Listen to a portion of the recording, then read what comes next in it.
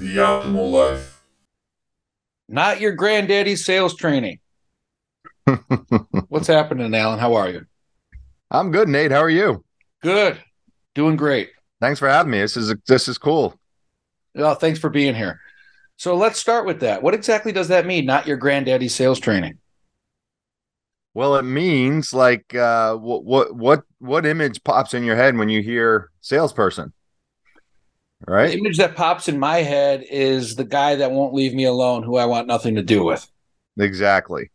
And that's your granddaddy sales training right there. That's the training that's been around for decades, which has turned the entire world against salespeople. Nobody wants to talk to a salesperson. Nobody wants to be a salesperson.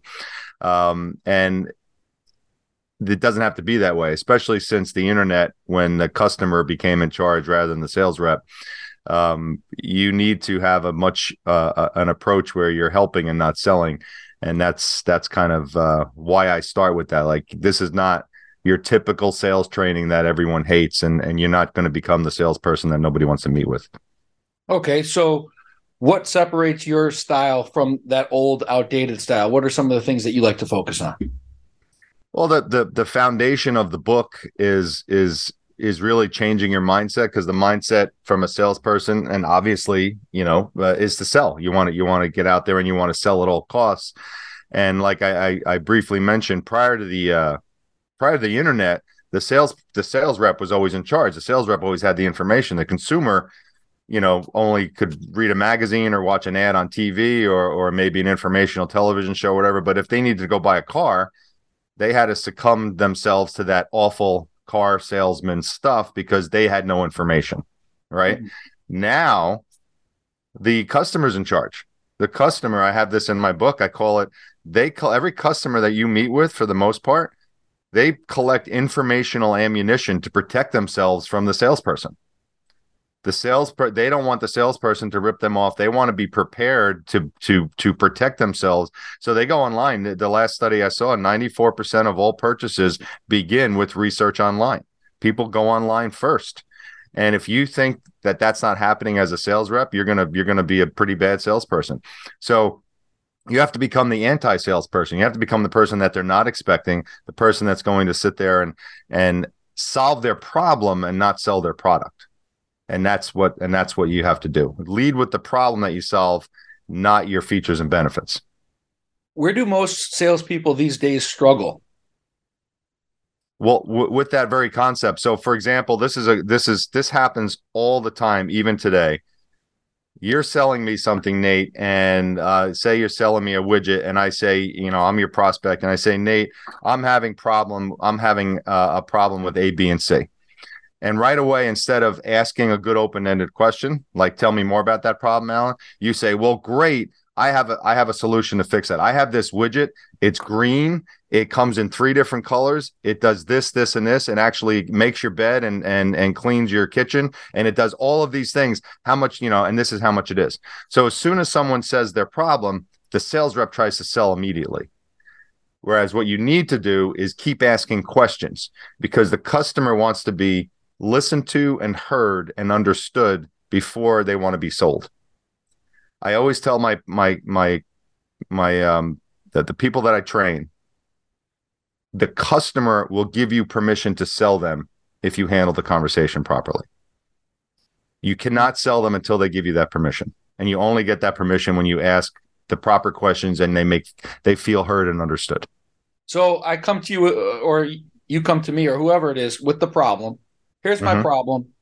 And instead of the salesperson immediately going to the solution, what are some follow-on questions that, generally speaking, that you would recommend?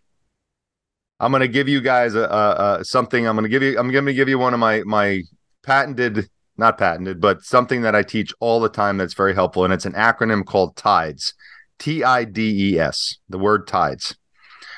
I'm pointing it to right now. It's right next to my monitor here. Every time I'm on a sales conversation, I look at it, because TIDES reminds you to ask open-ended questions. So instead of selling and giving your solution, you tell me, my lawnmower doesn't work. Okay. Instead of saying, well, great, I have a better lawnmower for you, I say, well, tell me more about that. What happens when your lawnmower doesn't work? and you get into a deeper, oh, you know what? Well, my weed whacker doesn't work either. You start uncovering things. So TIDE stands for tell me more. T stands for tell me more. The I is in what ways. So in what ways, Nate, has that affected your ability to take care of your yard? The D stands for describe for me. Describe for me some of the frustrations you're feeling when you're halfway done with your lawn and the lawnmower kicks out.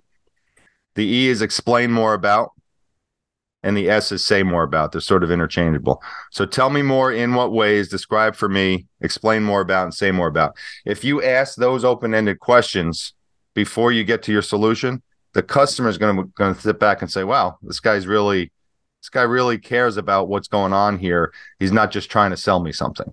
And then you're going to say at some point, all right, what do you got, Al? Now you give me permission to sell you.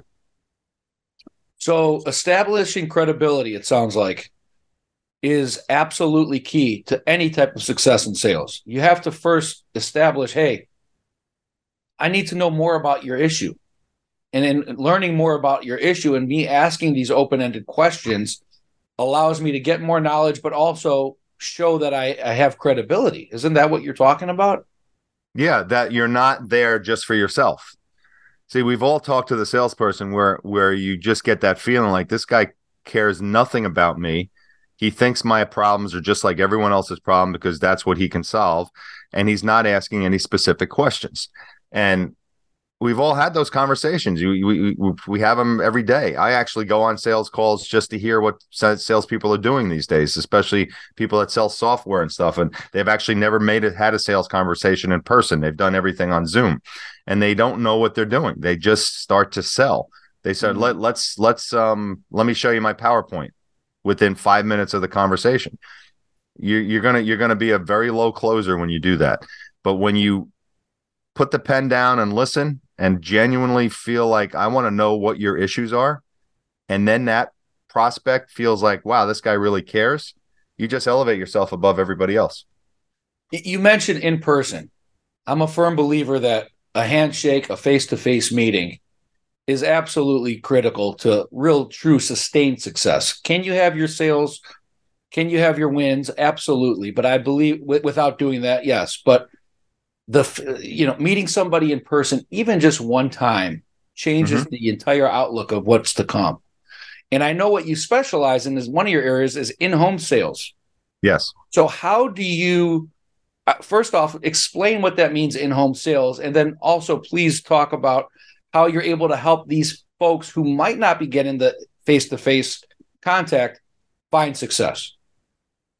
So in-home sales, I spent been in sales about 27 years. It started about 27 years ago, and the majority of my time was in-home sales. I was selling.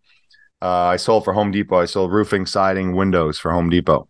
I sold sunrooms. My very first sales job was I was selling. I'd have to go into a house and try to sell a $40,000 sunroom in 2 hours. Those types of that's not easy to do. Okay, let me just interrupt real quick. Sure. So when you're talking in-home sales, you actually are talking face-to-face interaction inside people's homes. Yes. Okay. Okay.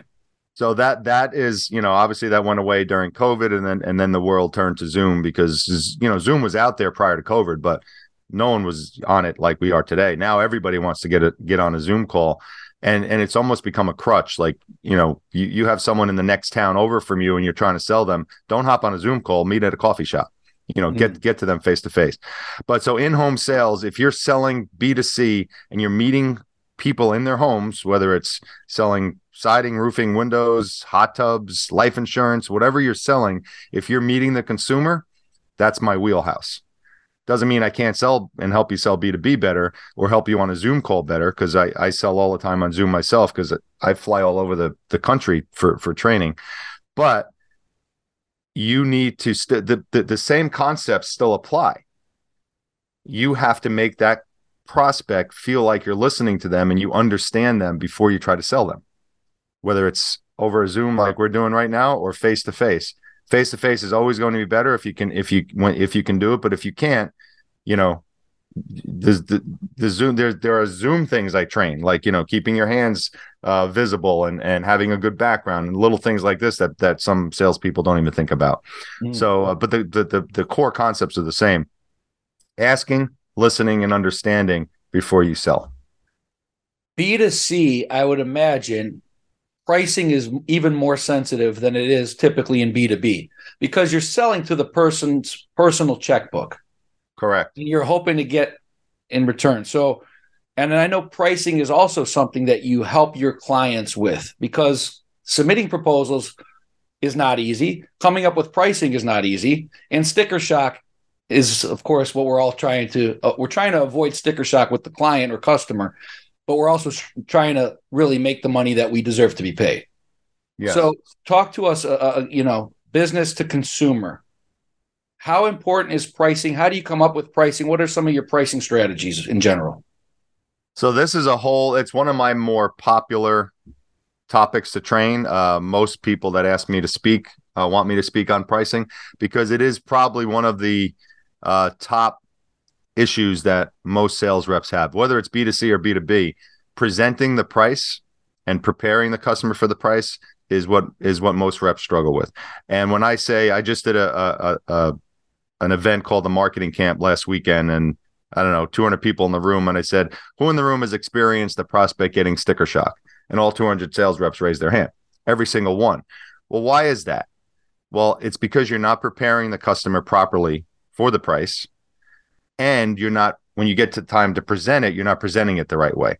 Most reps, if I'm talking to you, Nate, and I'm selling you windows, and I don't prepare you that the windows are going to be $30,000, and you think in your head they're going to be 10, and then I show you $30,000 as one price, guess what? Thanks, Al. I'm going to think about it. Have a nice day. You're not going to sell it. But if I psychologically and ethically, but just tap into the way your brain works, prepare you that this could be $30,000, and then I happen to give you three choices of 18,000, 23,000, or 29,000. Now you're not only prepared for the price psychologically, you're like, all right, that's what I thought it was going to be. I'm going to choose this one because I want to work with you. So that's a very, very high level, like flyover of what you can do. But pricing, you have to remember, pricing is psychological. It's not done with an algorithm. It's not done with a profit margin calculator. People buy things because it feels comfortable to buy them. And everything, cost is relative. Nothing is expensive or cheap on its own. It has to be compared to something. So you have to use comparison. There's so many, I have different pillars of pricing as well that I go over. But if you think of pricing as an afterthought, as this is the last day, I'm not going to worry about this is the price, don't worry about it, you're not going to sell as much. Pricing has to be considered as much as anything you do. So sticking on that, in that world of business to consumer. Yep. Allan comes in with his crew. He quotes me $20,000 for this deck. And company ABC over there quotes me $15,000. How can you at your company then differentiate yourselves to say, hey, we're not the lowest price in town, but we're the best value? What would you do? Well, that's going to be part of your conversation. And what's going to differentiate you usually is when you ask those questions. And see, sales is not, I always say sales is not a macro science. It's micro. All these little things will add up. Sales are made by little things, not big things. Asking the right question, making the customer feel heard, not talking about yourself right away, talking about them. Because most contractors will come in and say, yep, I got the best installation crews. I got the best carpenters. I use the best wood. My dad started the business 30 years ago. It's $15,000. Big deal. Everyone says the same thing. Everyone has the best carpenters. Everyone has the best wood. It's all the same thing. But I come in and I ask you a lot of questions on why you want the deck and what you want it for and how many people are you going to be standing on the deck and all these different things that go, this guy's really listening to me. Now I can see why he's $20,000. But here's the thing. These other guys are giving you one price, Nate. They're saying, here's your deck. It's $15,431.16 because it was done with a calculator. And I say, here, Nate, here's three choices of a deck that you can build. You can buy a regular lumber deck. You can buy one that has Trex decking but wood railing, or this one can be fully composite. There's your three choices. So now I listen to you. I ask these great questions, and now I'm giving you a choice on what deck you want, and not just one option. Who are you going to usually go with? The expert. Probably me. Yeah, Right. the expert. So that's how You that's mentioned, that's a funny thing. You mentioned the 15,431 and 16 cents, whatever. The 16 cents. I got to tell you, man, that drives me crazy. We're in a whole different world, defense contracting and manufacturing. right. And whenever I see somebody with this big quote, $500,000, and then it goes literally to in 16 cents. To me, that makes you look so small when you're the salesperson. Just give a round number. Yeah. What's the Yeah. psychology behind that? What do you think? Well, the psychology behind it is there is no psychology behind it. They're just using a calculator to come up with the price. They're using their profit margin, their computer to come up with it. Where what they should be doing, and again, B2B is a little different because this is not your checkbook; it's someone else's. However, and this may seem old school, but the way the brain works doesn't change. And you're pricing in nines and sevens, even if you're in a service industry. I don't say I can coach you for $5,000. I say my coaching package is $49.97. It feels better. There are don't ignore studies. Like people like, oh, I don't believe in that. Well, you know what? It's like not believing on red. It's like it works. The studies show it. The retail industry is the only industry that gets this right. You don't go into a store and see anything ending in zeros. They ends in nines and sevens all the time. Right. Well, take that psychological feel good. The brain loves nines and sevens. It's been proven a million times, and put it to your pricing. So this guy who had 500,016 cents should have said, okay, $499,000, 499,000 or something like that. Right. Absolutely. Absolutely. And the 4 looks a lot cheaper than the 500,000, and it's only $3. It's true. It looks like 100,000 less to the brain. I tell, especially in the coaching and people who do service stuff, like, this woman I met recently, she goes in and she organizes homes. She's like a home organizer person. She helps you and her packages are $4,000. And I said, you know how fat that looks? The zeros look fat and heavy to the brain. If you went in and said my package is $39.97, you'd sell more packages, and it's only $3. Incredible stuff. Just psychological. Yeah, absolutely. So, and then back to the deck, the differentiator, the 20,000 versus the 15,000. Okay, so you've proven yourself as, hey, I'm the expert per se. Mm-hmm. How also effective and important are referrals in those situations? Oh, enormous. That's where social proof comes in.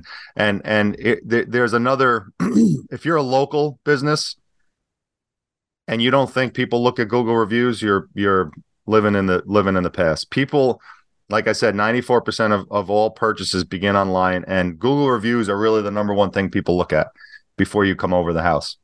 And that difference of a 4.9 to a 4.7, the 4.9 is getting the first phone call when you're looking for someone to build your deck. Now, let's say 3 contractors came in and they all presented themselves just like a commodity. They didn't do anything. They didn't build any credibility. They just said, here, we're all number one. We're all the best.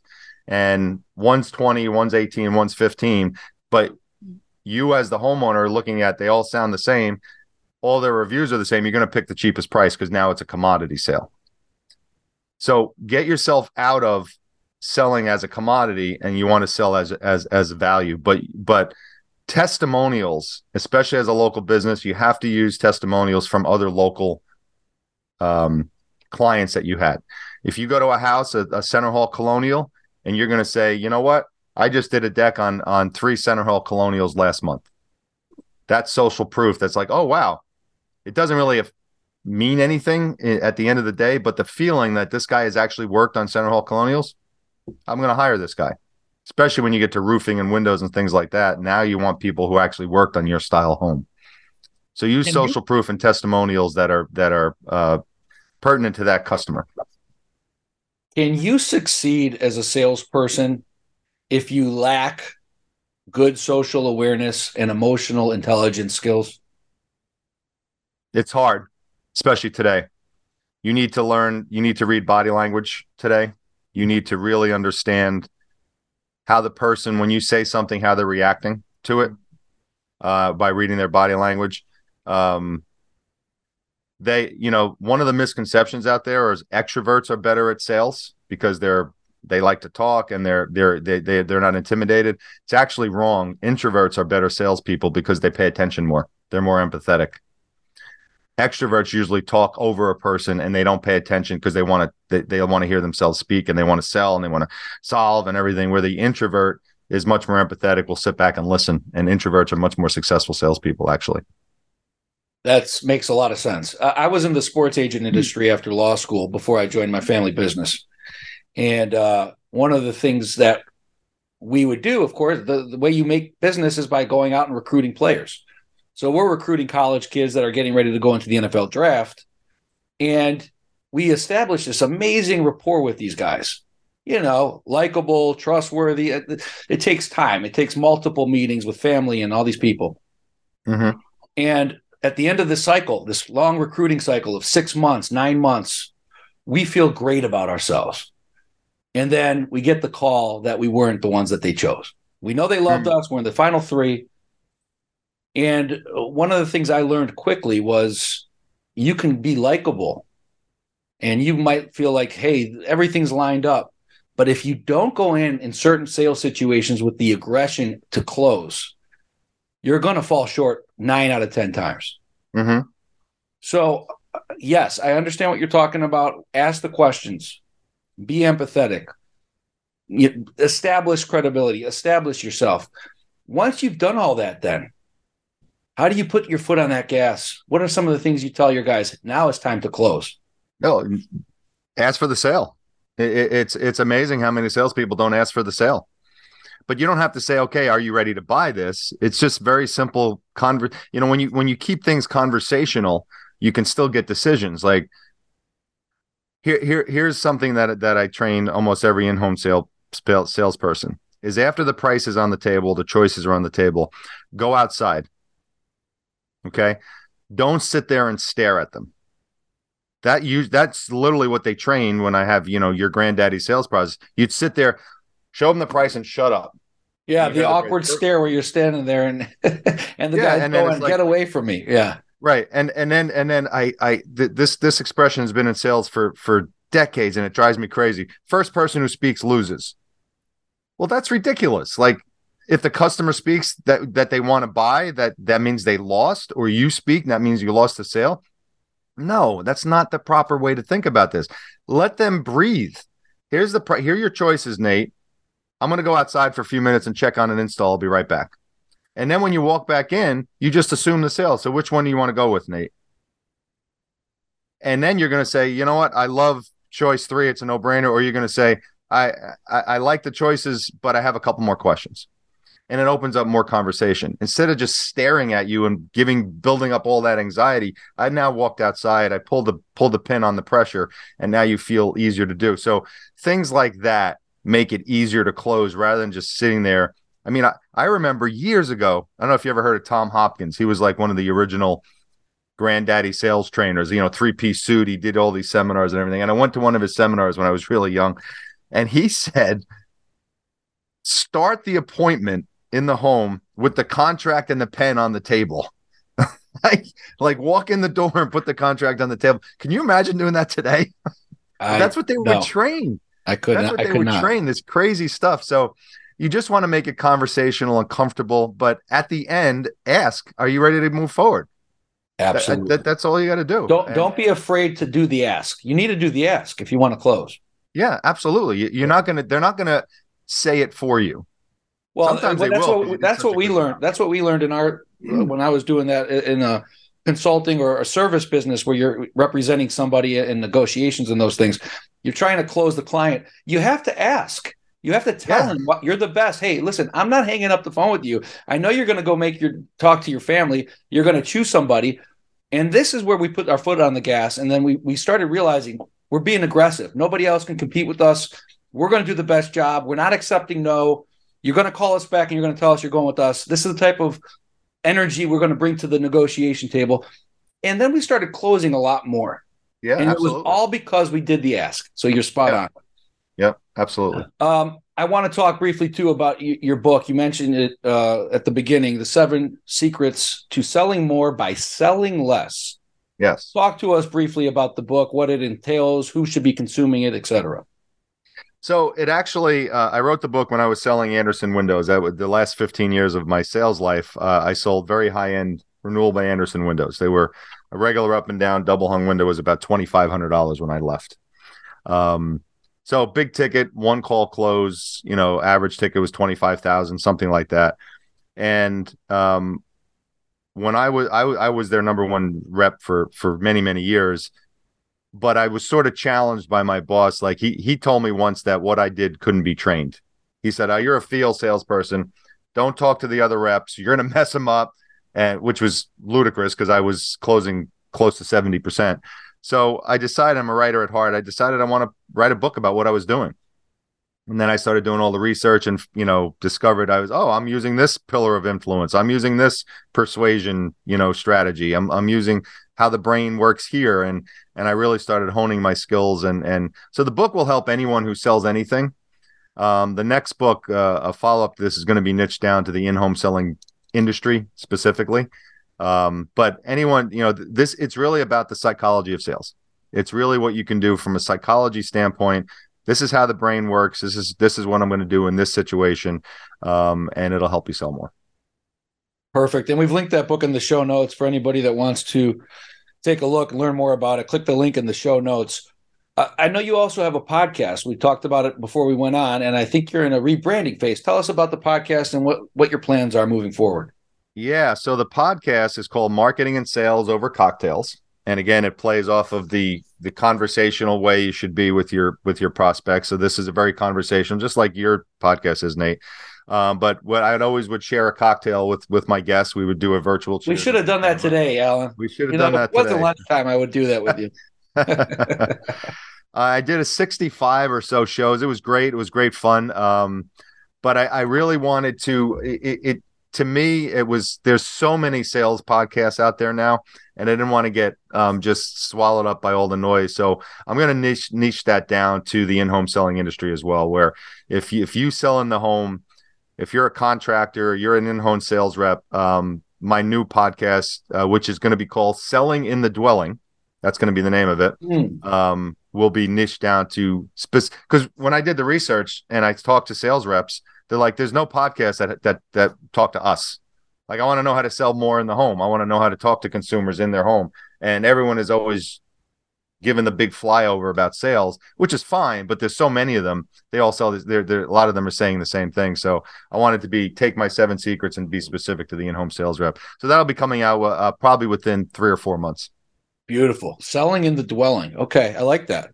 Yeah, catchy, that's right? Fantastic. And then your website, allanger.com. We've linked this in the show notes. So anyone wants to learn more about you and your business and all the things you're doing. You do speaking, you've got the podcast, yes. You're coaching. I mean, how do you have time for all this stuff?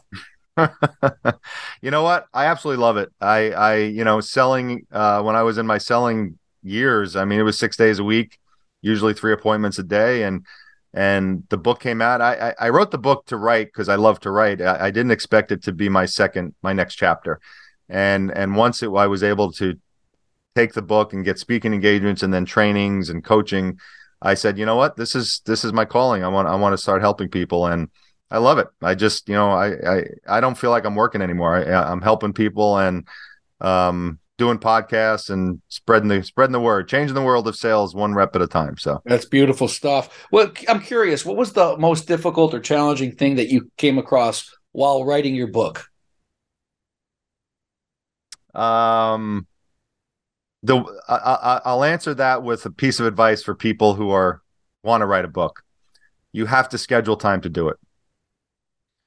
The book took forever to start because I didn't schedule it. I wrote the outline. I would start it on one weekend, then it would sit for 3 weeks, and I'd write another page, and it was like just fits and spurts. And then on January 3rd of 2018, I said, I am writing my book. And I called my boss and I said, because we used to run 10 o'clock appointments every day.